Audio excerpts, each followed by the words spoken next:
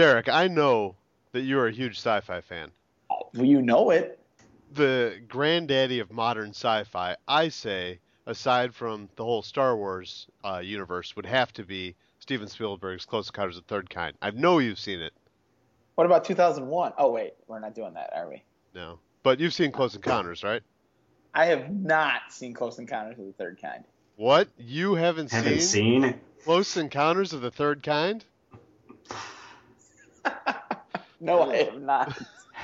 I have a confession to make. You won't see me, cause I'm seeing things for the first time. I've seen all good people turn their heads each day, so satisfied I'm on my way. See the world, find an old-fashioned girl. Come and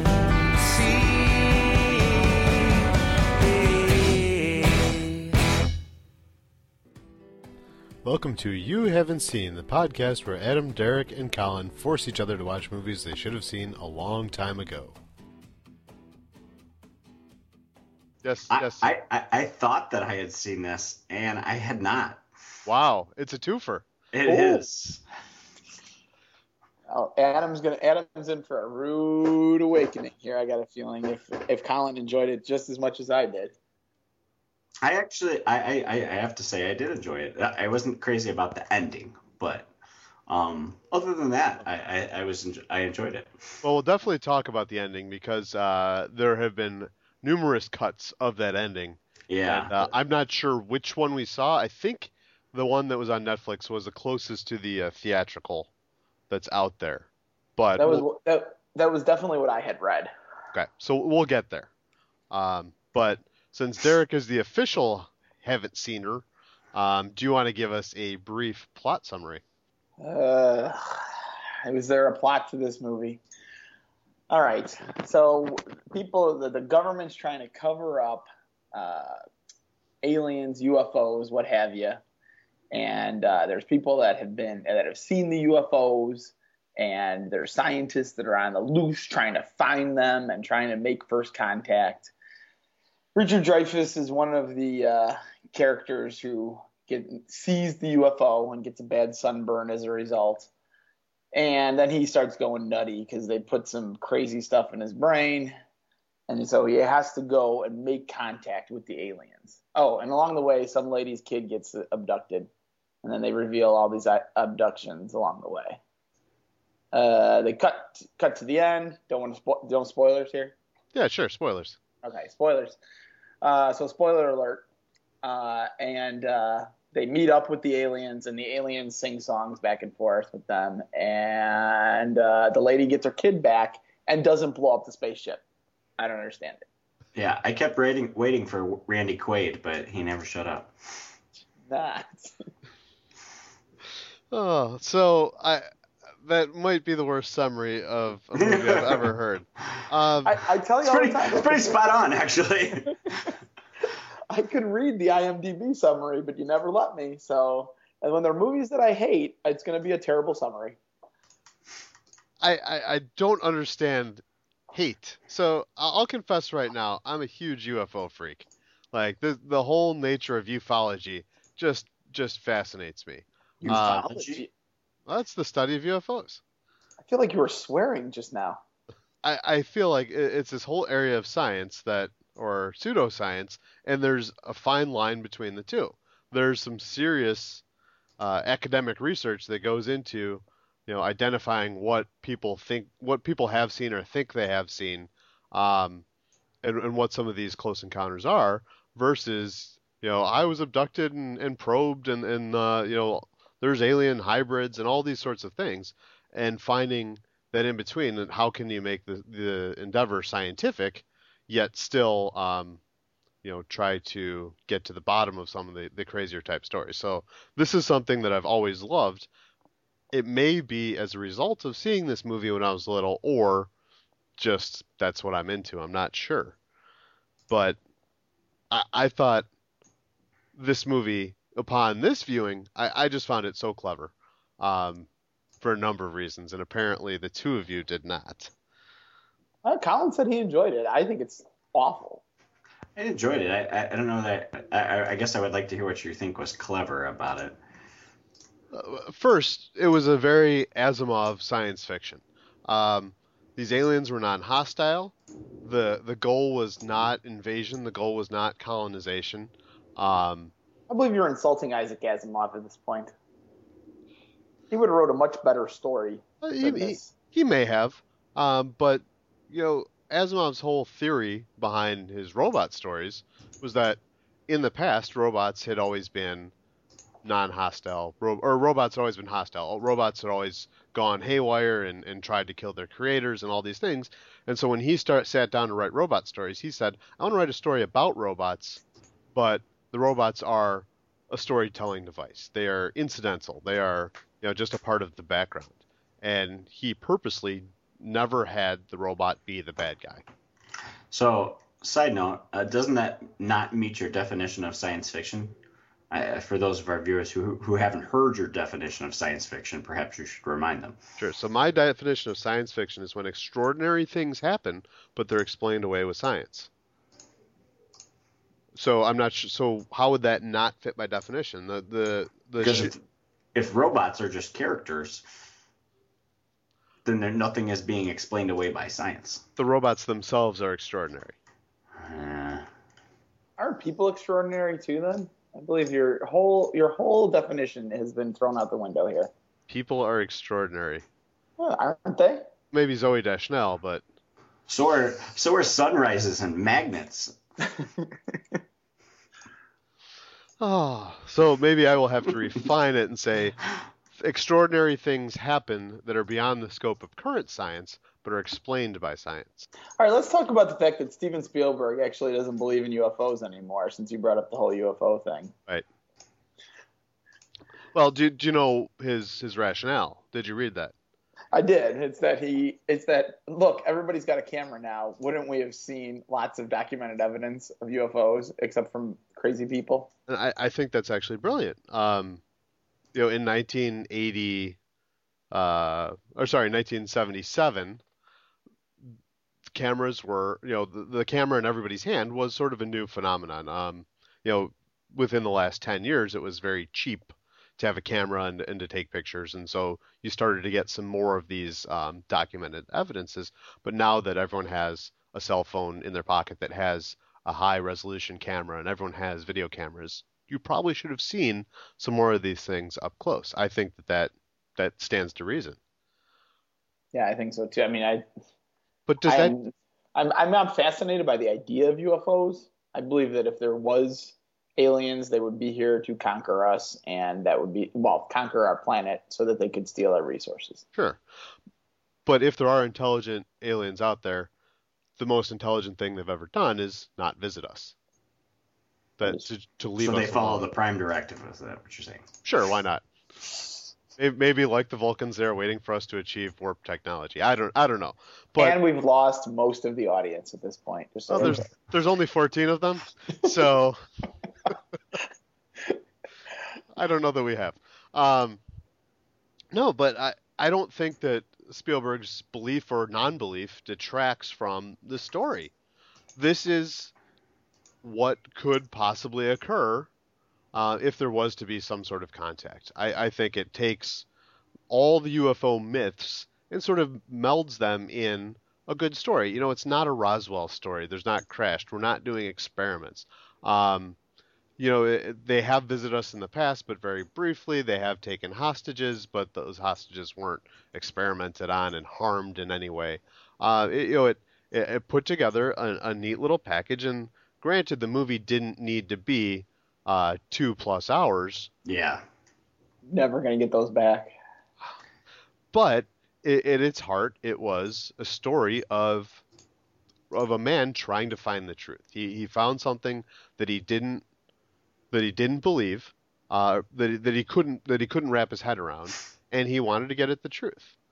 And then he decided to make out with the other lady instead of Teri Garr? I mean, come on. Exactly. That was Teri Garr looked pretty good in that movie, I have to say. Yeah. A young Derrick really enjoyed a Teri Garr. Let me tell you. I believe Colin's egging me on at this point, but I can't believe I didn't see a Teri Garr movie. Yeah, well, I don't know what to tell you there. She's a pretty lady. She is. But so Not really anymore. Okay. But. So Richard Dreyfuss he sacrificed his job, he sacrificed his family, he sacrificed everything because of his desire to find the truth. And Spielberg has gone back and said that if he were to do this again, he would not have had Richard Dreyfuss have children because his having children would influenced his view of what would be acceptable behavior, that it was not acceptable for him to abandon his family in pursuit of the truth. Yeah, I was going to say, I didn't feel very empathetic towards him, and I think that probably took away something of my... I took a totally different... I felt like the aliens had made him, like had implanted these things into him to the point where he was on this crusade, and, even though he knew that it was nuts, he had to do this. And that, to me, that, you were saying that the aliens, they didn't do anything. But they really did. They made all these people really want to go and make contact. I think some of the blame can fall to the government more so than the aliens. The aliens, you can say, didn't really have an understanding of humans and humanity and motivation, that maybe this was just their way of saying, hey, come meet us, we want to talk to you. And the government deny. They had that press conference where the general showed the picture of the pie plate that he threw up in the air, and they made these people feel as if they were crazy, and it didn't help that the old man was then started talking about Bigfoot. I thought that was an excellent scene. That was pretty funny. I will agree with you there. That was actually pretty funny. And then it's like the look on the people's face, like, oh no, don't do that. It's sort of like talk radio when someone's saying something you agree with, but then they say it in a totally unappealing way. It's just, I wish you would stop talking because it makes my views seem so much less important. All right, let's get into this here. All right, so the characters are very wooden in this, and I also thought that Spielberg as a director really let them overact here. Well, I wouldn't say wooden. I would say one-dimensional. And just way over the top performances by these people. Well, Richard Dreyfuss is Richard Dreyfuss. He's one of those actors, and we talked about in Cuckoo's Nest that with Jack Nicholson, you really just let him be Jack Nicholson and you film the movie around it. With Richard Dreyfuss, I feel like you let him be Richard Dreyfuss and you film the movie around it. Carl Weathers put forth a phenomenal role. Shined. He absolutely shined. And the president of NBC. Bob Balaban? Mm-hmm. Yes. Yes. Can't help but steal a glance. Yeah, there was a little too much Richard Dreyfuss, a little too little Teri Garr for me in this movie. Okay. So, I actually do not. I think that everybody's aware of my hatred for Richard Dreyfuss and his awful acting. So I've yet to see a movie that I like that he was in. Besides, What About Bob? I was gonna say, if you don't like What About Bob? Then... I'll put a few on the list. We'll discuss after the show. There's a few you might want to see, but again, he is always Richard Dreyfuss. Yeah, I guess. So that whole storyline to me was irritating because he was driven and he was driving his family away and he was Richard Dreyfuss. But the other storyline of the government, just in the steps they were going through, that there was the little touches there that I thought were great. Having the world expert on UFOs be French and that they pulled Bob Balaban in to be the translator. I thought that was a nice touch. I thought it was random. I did too. Yeah. And the score. Can we talk about the score? The Sure. score is so I'm a big fan of film scores. This score is so leading. It's ridiculous. Well, that's your guy though. I know, but it's terrible. It's John Williams. I mean, I know who it is. I saw who it was. That's what he does in scores, though. He tells you what's going to happen through the music. He tells you what's going on. He tells the story via the music. Oh, it was just too much. It was too over. I just did not like it at all. I mean, and I was surprised that it was him once I looked it up who it was. Oh, it sounded very John Williams. Really? I don't know. I don't know. I felt like it was very generic to me. But I just felt like they beat you over the head with that score. It was, especially in the government parts. Did you catch the touches of, I'm trying to think, in the last scene when they're on the mountain, in the score, there was a touch of When You Wish Upon a Star? I did catch that. Yeah. That was a little Disney-ish. Yeah, I thought it was very good. It showed, I think it got that sense of wonder, and that sense of bringing out the child in everyone, that this is at your base, is discovering life outside our planet. I thought that was a nice touch. I don't know. I enjoyed it. I don't know that it stood out in most places one way or the other as being distracting or really emphasizing what was happening. I thought it was fine. Colin, any thoughts? I was indifferent to the score.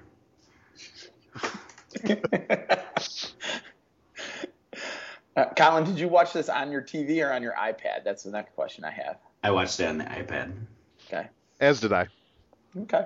I watched it on the TV through the PS3. Okay. So. Do you think that affected your liking of the score or dislike of the score? No, I was just curious. Because you were mad at PS3. I was probably pretty mad at PS3 at that point after having to click through 7 times in order to get my Netflix fix on. We watched it last Sunday actually, and with Emily, and Emily likes the movie, and it was interesting she's like, I'm like, this is so like, it's just so bad. I felt like it was just so bad. It's just like, but think about like if you were 7 watching this. I was like, but I'm not. I'm 36. It's not interesting to me at this age at all. This could fall in that category of movies that I've always loved, so I love it. Yeah. I don't know. On watching this, I picked up some other things. I knew the story, the astronauts in the background, and how they were being prepped to make first contact and to go with the aliens, and they kind of showed them in the background in a few different scenes. Most interestingly, when the French scientist was having the press conference where he sort of deciphered the music language, and you saw just the row of astronauts in orange jumpsuits sitting in the back. Or maybe they weren't wearing orange jumpsuits then. They were wearing yellow jackets sitting in the back. But it was just that row where it was, all right, these people are obviously important. I don't know that they explained it until that final scene on the mountain when they were wearing the orange jumpsuits, and they looked like the visitors from V. I thought that was strange. Yeah. I just don't see what you see in the movie. It's a very simple plot. Like, you're like, the story is good. I'm like, really isn't much of a story necessarily. I don't think. Guy gets visited by aliens and then he starts going a little psychotic. Like I said, I thought about it not as his quest, but as the quest that was like implanted into him. Is kind of how I took it. Like, and then, I was very sad that he sacrifices his job, his family, his everything in order to do this. I mean, the scene when he's throwing all that stuff inside the room, inside the kitchen. Yeah, that was weird. It was a great breakdown, though. I mean, just showed how much this affected him, and the amount of people that were contacted. I feel like the amount of people that saw these aliens and had that close encounter. How many ended up in Wyoming? It was it one helicopter load worth as they were evacuating him. So maybe because of who he was and who those people were, they had a more innate desire to find the truth, where other people that maybe didn't have that were contacted just sort of let it go. I don't know. Well, I took it as more that the aliens handpicked, rather, one person versus another person kind of thing. Yeah. And he just happened to be one of those that, really, they really picked on in order to do it. Because, like, there was nothing special about this guy. He's kind of a schmo. seems like. But he was the everyman. Yeah. Well, the everyman that's Richard Dreyfuss. Oh. The he shaving was cream scene was a little. I mean. Yeah. Oh. Yeah. Like, oh God, really? But he was not the first choice by far.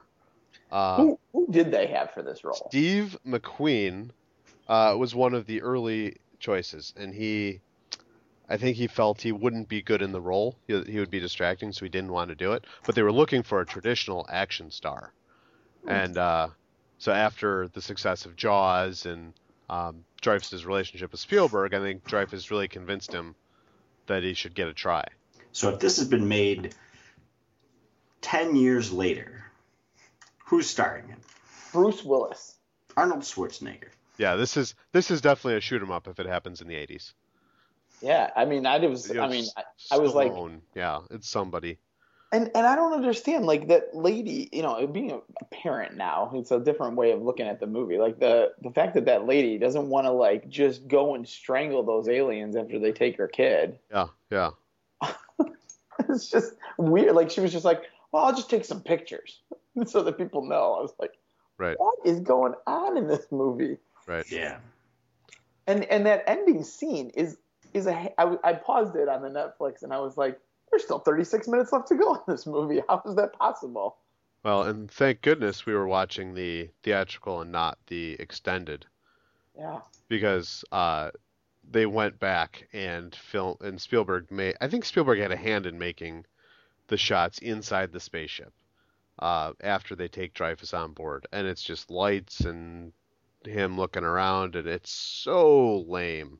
And Spielberg then said he regretted having done it. Just sort of ridiculous. And that's what happens when you get, like, I think sometimes the studios are right to not give these guys so much money. Like, when they start asking for, like, crazy stuff, I feel like, all right, well, you know what? It's fine without that sometimes, Well, let's talk about director's cuts themselves. I feel like most times it's just a way to sell more copies, that you have a theatrical and then, and we're going to release a director's cut, so you'll have to see it again. And usually it's just, we take what was on the cutting room floor and we put it in the movie, and it's distracting. I don't know that a lot of directors, well, your higher end directors, I don't really know that they're turning in something that they feel is so badly butchered that they need to put out another cut. Yeah. There's a few notable examples. I mean, you talk about Richard Donner in Superman 2, or, of course, the Renegade version of Highlander 2, where they tried to make sense of a movie that didn't make any sense. I don't think anybody else was thinking about the Renegade version. At least 12 of our 14 listeners were definitely thinking of Highlander 2. I thought you were going to go with Blade Runner, the Ridley Scott, where he just has a million versions of Blade Runner. Yeah. So many that they had to create a suitcase edition of the Blu-rays so that you had somewhere to put them all. And believe me, I will not be buying that. Oh God! And I've seen them all, and they're only one of them is different than the other ones, really. Yeah. I do think that director's cuts sometimes, it depends on the movie. Like the Daredevil director's cut was certainly better than the movie, which I actually am not a Daredevil hater, so. But it's certainly better than the original version. What about Elektra? I actually never saw Elektra. That was one big snooze fest. If there is a director's cut, I'm not aware of it. Let's see, what was the other one that I thought? Lord of the Rings, obviously. The director's cut's there. Yeah. Well, and I don't even know if they call it director's cut. They just call it like the extended. Right. Yeah. I think oftentimes whatever appears on the cutting room floor, and I'm one of those people that really likes to, like, okay, we like this movie, let's watch the deleted scenes. Mm-hmm. And a lot of times those deleted scenes, you're like, oh, I can see how this would have totally slowed the plot down of this entire movie. Yeah, so, I feel like this, if they had taken a half hour out of this movie, I think I would have liked it a lot. Oh, I could definitely see that. But also, Spielberg was the advanced guard of the film auteur. It was Spielberg and Coppola and Lucas that were this new generation of director that wrote the story, that directed the movie, that conceived of every bit of it, and they began to have this clout. And so I don't know that the cut that was turned into the studio for any of these guys was something that they were unhappy with. It's true. I mean, they kind of had, they kind of had all of the ability, the power to do whatever they wanted, I feel like. So, Oh. I mean, is this one of his first movies? Yes, it's his second major. So it was Jaws and then this, I believe. Okay. And so he hired Richard Dreyfuss for both those movies, huh? That's interesting. Mm-hmm. Oh, Dreyfuss was perfect in Jaws. It's perfect. No. He's a gung-ho scientist. I mean, he's irritatingly, talk about Jaws, but he's the one with the drive. He wants to know, and it's sort of the same thing where it's at the expense of safety and Right. and common sense. They're three He's guys. Ahab. It's three guys in a boat. They're out there trying to figure out what's going on and get to the bottom of it. Yeah, boy, I tell you, I mean, thankfully Steven Spielberg directed Raiders of the Lost Ark and has some other movies under his belt. Because if this was the thing, if this movie and Jaws are the things that he has to hang his hat on, then I feel like this movie does not stand the test of time. I could see in 1977 this would be a very interesting concept. The special effects certainly would have been out of this world for 1977, and it would have been a very clever plot because you wouldn't have saw it coming. But I think we've kind of evolved over the course of the last 30 years to a point where this plot feels contrived. It feels stale. Well, how many movies prior to this had aliens like that you'd seen like coming to Earth? There was plenty in the 50s, 40s, yeah. But I mean, those are like B movies, right? Those aren't. Right. At the time, they weren't. I don't think. Oh, no, they definitely were. But it was always malevolent aliens. These guys that were out to harm humanity. Yeah. So, and they were monsters. They were monster movies, but they came from outer space. So, and I think that's why Star Wars was revolutionary, because it showed that science fiction could not only be popular, but it could be important and it could tell a really significant story. And in the original Star Wars case, that was a very simple story, but it was not just an excuse to have people shooting at each other with lasers. Yeah, I could see that. I mean, certainly in the television realm, Twilight Zone and Outer Limits and shows like that. I mean, Star Trek. Yeah, I mean, they had aliens that were not evil necessarily, and so I think that kind of holds water, I guess, for movies, but for TV shows, there certainly were plenty of examples of TV shows where the aliens weren't bad. I would disagree with you on that, because except for Star Wars, I mean, the Outer Limits, they were monsters of the week in that show. In Lost in Space, for example, it was the guy in the foam suit that was going after the Jupiter 2. Like, there wasn't a really good example. Maybe My Favorite Martian, he was a plucky old man that had special powers, but yeah. What about Twilight Zone? I mean, there was plenty of episodes of Twilight Zone where the aliens weren't necessarily I felt like they portrayed humanity as much more of the flaw. Yeah. Yeah. Rather than the other beings. I think Twilight Zone will stand out. It already does, but for the next 100, 200 years as being some of the finest storytelling on television. Yeah, and that's why this movie definitely does not hold up for me. And a lot of Spielberg stuff I feel like does hold up for me. Mm-hmm. I'll watch, I can watch the Indiana Jones movies anytime. All three of them. Yeah, all three is right. Jurassic Park, I can watch that. And even a lot of Jurassic Park is so tiresome for me. Really? Yeah. Not at all. I don't know. Maybe I was the perfect age to. It just was amazing to me. Yeah, that's one that I read the book. I liked the book. I watched the movie. I liked the movie. But when they said they were making a second one, I had no desire to revisit that universe. I never read the second book for that. Second book was okay. And the movie certainly doesn't follow the Third book. Jurassic Park was an abomination. Oh yeah, I went back and watched them after, but they were definitely not movies that I caught in the theater. Jurassic Park, it was a vehicle to show, look at the great special effects we can do with these dinos. I always feel like, though, when Spielberg has his stamp on something, it's something that is special. It's something that, even the stuff that he produces. For example, he produced the Casper movie, which, you know, isn't a great filmmaking or anything by any stretch of the imagination, but it's if in the hands of anybody else as a producer, I feel like it would be really, really bad. Yeah. And he actually turned it into a fairly good movie. It wasn't Poltergeist the same way. I mean, and that's what I expect out of these movies. And that's why this movie, like, I was really looking forward to seeing it, having never saw it. And then I was like, wow, this is it, huh?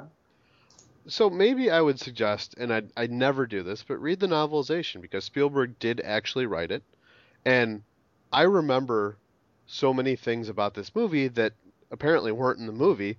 And I realized that I had read the novelization a couple times, probably, just because, you know, as, you know, I found it in a used bookstore or something, and I tore through it, and that was, you know, somewhere well after the movie came out, obviously. But, you know, maybe I was in 6th or 7th grade, because I remember all sorts of things about what the types of close encounters actually were. And I was shocked to see that they never explained that. You know, the close encounters, the first kind is seeing the lights in the sky. Second kind was making some sort of intelligent, you know, transfer of information. Then third was actually physically meeting somebody. And then in my ufology study, I did read a bunch of J. Allen Hynek, who was the preeminent ufologist scientist, but to the point where he was the lead scientist on Project Blue Book, which was the Air Force's response to the UFO phenomenon. And he actually left the project because the Air Force's policy was deny, debunk, and he was forced to come up with explanations that were not plausible, but that could explain away some of these sightings. And so I feel like that aspect of it, I guess, is what had the interest for me. It was the government cover-up. It was, you know, this idea that you could have intelligent conversation, and through music, I thought was a very clever device. That these aliens communicated through light and sound rather than through what we would consider speech. See, I thought that was dumb that we were parroting something back that we had no idea what we were saying, though. But in the last, we could have been telling them, like, screw you or something. I thought that was a little... in the last scene, you know, they had the giant computer that was hooked up, and they were telling the guy what to play on the keyboards, and eventually they said okay, and they flipped the switch, and the computer took over, and it had the conversation because the aliens were giving the primer of what the language was, and they were teaching the humans how to speak their tonal language. I thought that was very clever. Well, you got a lot out of that movie that I did not. But again, it's probably from reading the novelization. Yeah, I was going to say. I got a lot more. I did not see that at all. I just felt like they were just mimicking. It's just That's what it felt like. But do you remember the scene where the keyboard started playing itself? Yeah, I do. And I got what was happening there. Then there was the big giant computer, which is less processing power than a calculator these days. But it's good to see, though. No, there's lots of great reminders that it is the 70s. I loved my absolute favorite was McDonald's. Over 24 billion served. Yeah, that was. I remember when all the signs hit 99 billion, and then when nothing they started happened. Nothing happened. But when they started replacing the sign, then they just had billions and billions because they couldn't count anymore. I was really disappointed that they didn't just reward some poor schmuck and say you're our 100 billionth customer. Just give them a lifetime's worth of McDonald's, get some free publicity. Oh, they know that's a death sentence, though. So I thought that it was a little cheap that they were telling stories through the news reports. I thought that was, I don't know. I felt like that was a little... A weak way to advance the plot? Yeah, it's just not a weird plot device, I guess. You know, like, instead of actually having, it's like when you see the newspaper in an old movie and it tells you, what's going on in the world kind of thing. It was like the old newsreel. Yeah, I mean, instead of like showing us like the government doing all these things, like, and again, that's one of those we have to hit you over the head kind of thing. Like, I didn't need those news reports necessarily. Like, they could have told it in a different way. They could have showed us more. Sure. Again, to me, the more interesting story though is the government end of it, and not Roy, Richard Dreyfuss's part of it. So maybe had they cut his part down and told more of the government story and the scientist story, that they wouldn't have had to do that. Yeah, I mean, the movie's 2 hours and 15 minutes long. I mean, what other things did they have? I mean, There was lots of glamour shots. There's lots of glamour shots of Devil's Tower. There was so many glamour shots of the lights going by, and it was very, very, look at the visual effects. Look at what we can do. yeah, it's very slow. I mean, they're not advancing the plot very much at all. And then, like, It was the 70s, though. I mean, movies were slow. well, but to believe they're on this army base and they can just get away, especially with Carl Weathers on duty. It was an ad hoc army base, though. I mean, well, Carl Weathers would have tracked him down and punched him into a pulp. But no, I mean, as long as the Predator wasn't there, I think it would have been just fine. But no, but this was an ad hoc army base. I mean, the government only had a few days more notice than Roy did. yeah, I don't know. Again, I mean, but they're military trained and they can't track these guys down. I mean, I don't know. I just The most implausible was that his station wagon could do that much off road in Wyoming. yeah, that is true. Like, we're not going to take the road, and they're driving over open terrain. That car would have had 4 flat tires within a half a mile. Yeah, that is true. I had thought of that too as I was watching it. But I mean, just the fact that they were running away from the army, like, and if the army really wanted, like, well, then they just shoot them. Right. They had nothing to lose. Oh, poor Barry got or not Barry. Barry's the kid. Larry got gassed. Poor guy. It's true.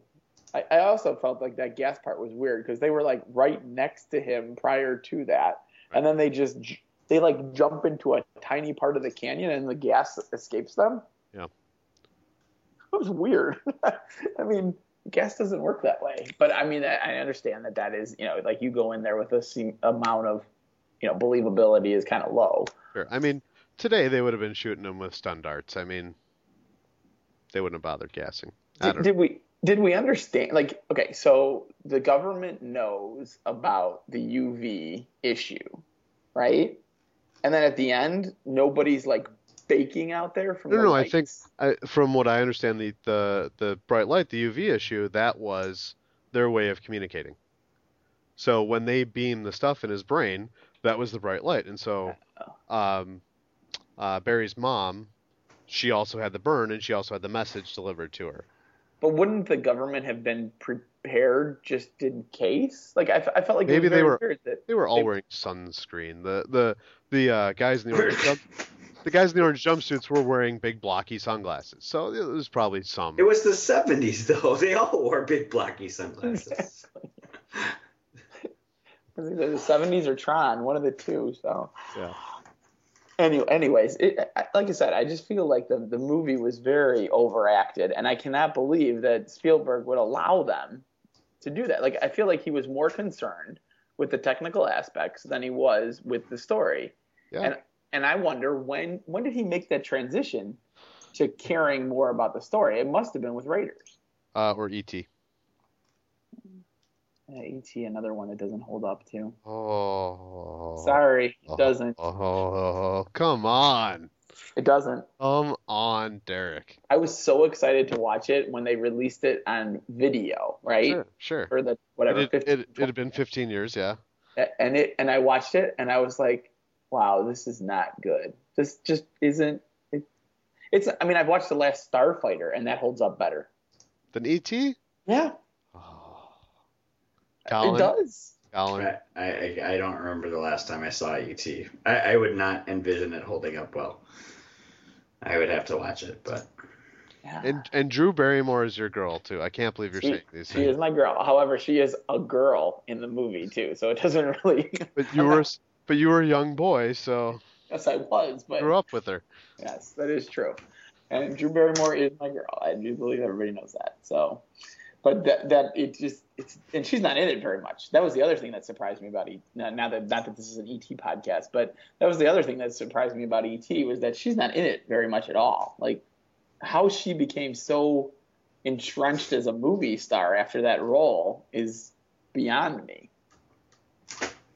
Well, that was not the movie that made her a movie star. She She had what was it, irreconcilable differences when she was a little bit older, and then she did a lot of drugs, and then But she wouldn't have gotten that role had it not been for E.T. the Barrymore family were Hollywood royalty, They were. and yes. so it was just I think it was her name that got her in the door, and all the family connections. But I mean, she really credits Steven Spielberg and E.T. that role in E.T. She wasn't getting very many good roles until E.T. She was 3. She was like 5 years old. Yeah. That's true. I having read her, biography, so. You read Drew Barrymore's biography? Yes, I like biographies.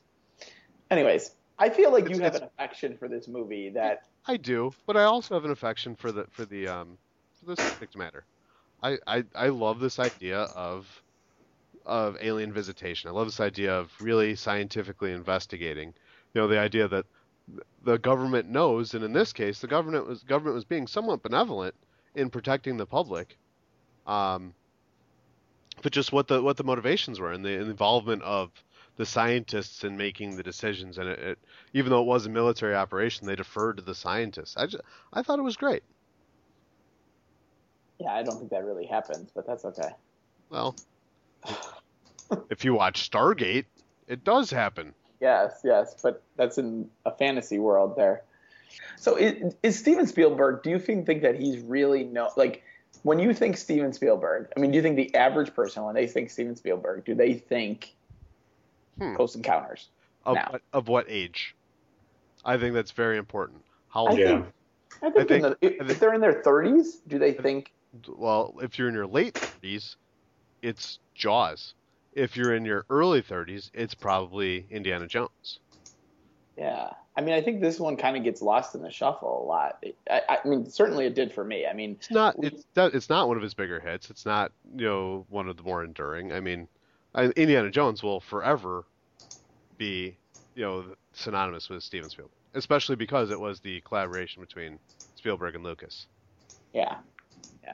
And I mean, it was hugely successful as well. I mean, it's just ridiculously successful. So that's the thing. I mean, I was just looking at the IMDb page and, it says, Steven Spielberg known for, and it's like Saving Private Ryan, Schindler's List, AI, and Poltergeist. Those are the movies, besides Schindler's List, those are the movies that I wouldn't necessarily associate with him. According to the credits of Poltergeist, he was the producer, not the director. So he was, but I mean, they're just saying those are the most popular. IMDb, the way that they do the known for is it's based upon the 4 movies that are the most searched for on their database. Oh, interesting. Well, for me, he's most known for being the tax collector in the Blues Brothers. That is true. He was on lunch when they got there as well. Correct. So. He was eating a sandwich. So Jim Henson is known as the guy who takes in who gives John Belushi back his clothes. That was Frank Oz. Frank Oz, sorry. I knew it was killing me. Sorry, that was Yoda himself. I knew it was one of those guys. Anyways, yeah, I mean, I'm glad you had me watch the movie because I at least can say without a doubt that this was a terrible movie. Well, I suspect. I'm disappointed, but I'm not entirely shocked. Yeah, I mean, and I'm surprised that you, upon a repeated viewing, think that it's pretty good. It's an enjoyable watch. This is by our definition of a 5-star Netflix movie. This is a 5-star Netflix movie. I will sit down and watch this when this is on TV. It's interesting. I would flip right past it. I'd be like, this is that movie, and then I would flip past. And then Teri Garr would come on, and then I'd leave it for a little bit. But that's about it. The year is 1994, and Hugh Grant is doing it up New York style. I think he's doing it up transvestite prostitute style. But that was later. Okay. That was after 1994. And a little movie called 4 Weddings and a Funeral comes out. Directed by Michael Newell. Colin, you've seen that movie, haven't you? Love it. A great movie. Adam, you've seen this movie, right? I didn't have a girlfriend in 1994, so I did not see that movie. What? You didn't have You haven't seen? Come on. I'm glad it's hard for you to believe that I didn't have a girlfriend, but it is true. All right, here we go. Ready? Take 2. What? You haven't seen Four Weddings and a Funeral? I haven't.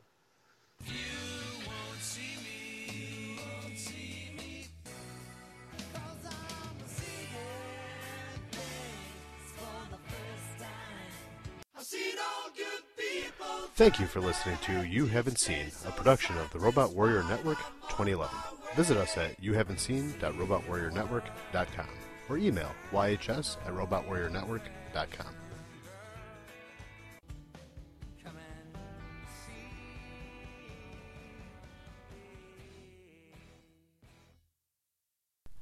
I'm familiar with editing.